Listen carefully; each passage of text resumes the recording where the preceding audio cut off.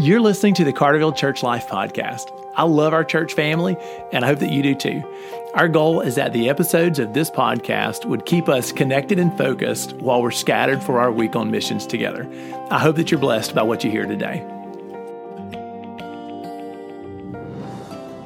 Hey, church family.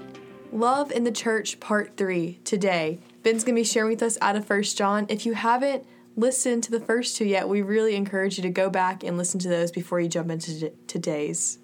So, Cassidy, today's devotional podcast for me really sort of developed from the question you asked yesterday, about how do we love when it's hard to love. And so I want to share some things from 1 John chapter 4 as really the source of our love. We've already seen Jesus as the foundation and the motivation, but where does it come from? How do I get the strength to love when it's tough? And I'll read a couple of verses from 1 John chapter 4. Love to have any thoughts that you feel like you want to share. So in 1 John chapter 4, verse 7, dear friends, let us love one another. Love comes from God. Everyone who loves has been born of God and knows God. Verse 8 is heavy. Whoever does not love does not know God, because God is love. So verse 8 is pretty strong, and it's a clear reminder that the first step of having divine love for our sisters and brothers in the church is, man, do you know the Lord? Like, have you surrendered your life to Jesus Christ and allowed Him to redeem you?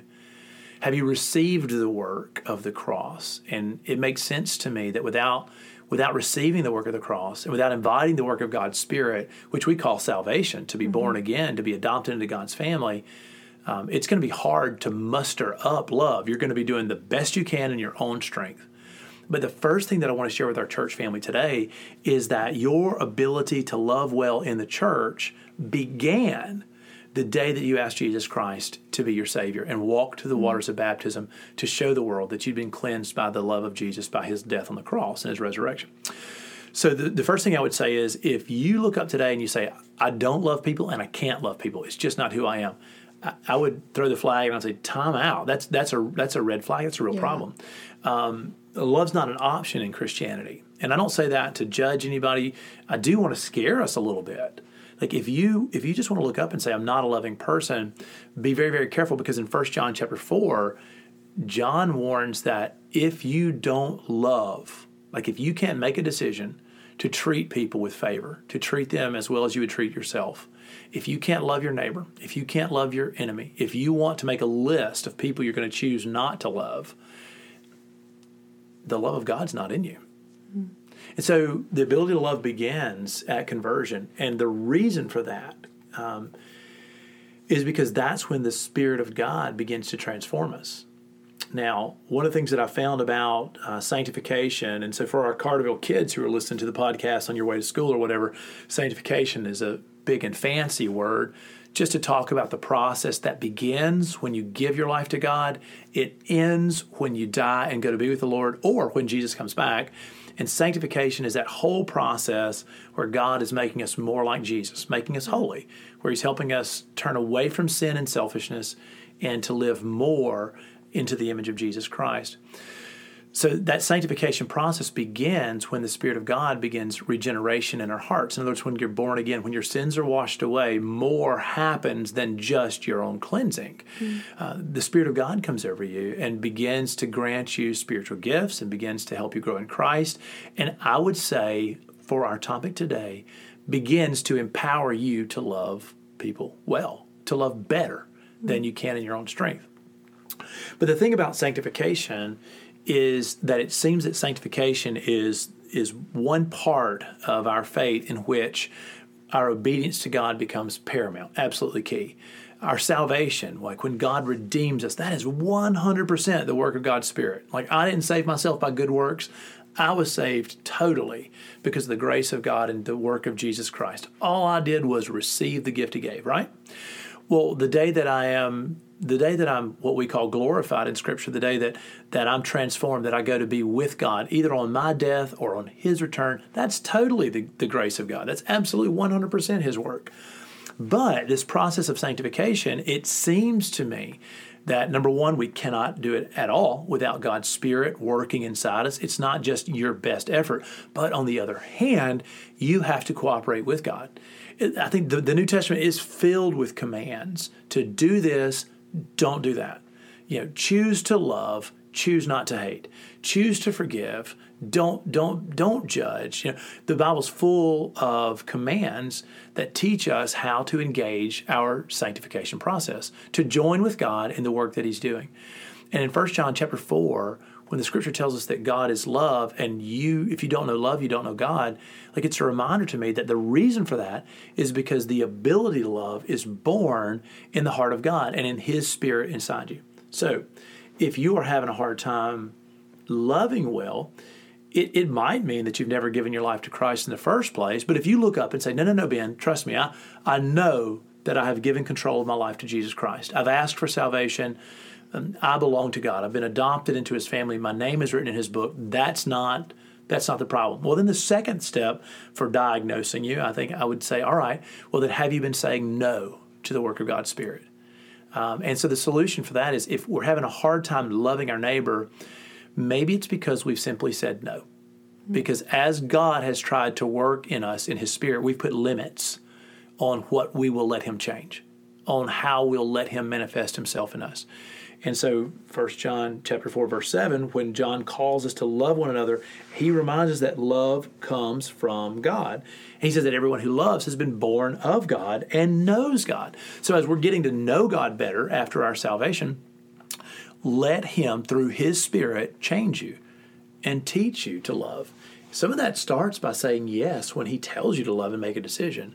And a lot of that, I think, is born in prayer when you beg God for the strength to love well. But don't make excuses, and recognize that the source of this is God Himself. It's His character. In fact, we say all the time, God is love. And this is the verse that we're quoting when we say it. I want to read a couple more verses just to show what this looks like. Verse 9, this is how God showed His love among us. He sent His one and only Son into the world that we might live through Him. This is love. Not that we loved God, but that He loved us and sent His Son as an atoning sacrifice for our sins. So the example of love in 1 John, it's been Jesus, it's been His work on the cross, and here it's presented from the heart of God the Father, who sent His Son to redeem us. In other words, love is giving. It was God's decision to come and get us, to be proactive towards us and for us. Dear friends, since God so loved us, we also ought to love one another. So the basis for us loving each other in the church was that God has already loved you first. And you ask yourself a question: to what extent did God love us? How far did He go? And the answer is that He sent Christ to the cross to redeem us. Well, if I look in the mirror then, to what extent should I go to love my sister and brother in the church? And the answer is the same, that I should give and there is no limit.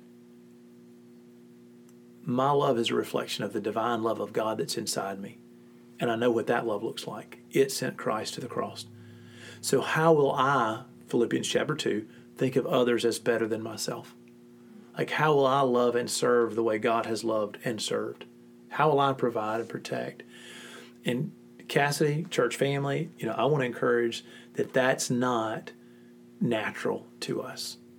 We're selfish, prideful creatures. We need God's Spirit to change us from the inside out. But the good news of the gospel is that's exactly how our transformation happens. We've just got to join God in His good work. Let His character work inside us. No one has ever seen God, but if we love one another, God lives in us and His love is made complete in us. Verse 12. How powerful is that to think about the love of God being made complete in us? Not only that He sent Christ out of love and that we received it, but now that we love each other and extend His love throughout the entire cosmos that He's redeeming. Let's make God's love complete. Let's learn to love one another. I want to skip forward a little bit. Verse 19. We love because He first loved us. Whoever claims to love God yet hates a brother or sister is a liar. Powerful verse. For whoever does not love their sister or brother whom they have seen cannot love God whom they have not seen. And he has given us this command. Anyone who loves God must also love their brother and sister. 1 John is super clear. Love is a non-negotiable in the church. And so I just want to cast a vision for Carterville and for our sisters and brothers all around the Pine Belt. Like, let's be Christians who prioritize love. God is love. Let him work inside you to give you the ability to love. Let's love our sister and brother. I would love for God's love to characterize our church family. And I believe that we've always been a loving church. I'm thrilled about that. And I hope that anybody who walks into the doors of our church would feel that immediately. But I just want to challenge us as a church family. Today, learn to love well. No more excuses. No more limitations. Ask God to teach us to love our neighbor, to love our sister, to love our brother, and let the love of God be made complete as the work of Christ is extended through us. Thanks for tuning in. Hey, if you're blessed by what you're hearing today, if it's encouraging to you, I just want to encourage you to share this podcast episode with some friends who might also be encouraged by what we're sharing in 1 John.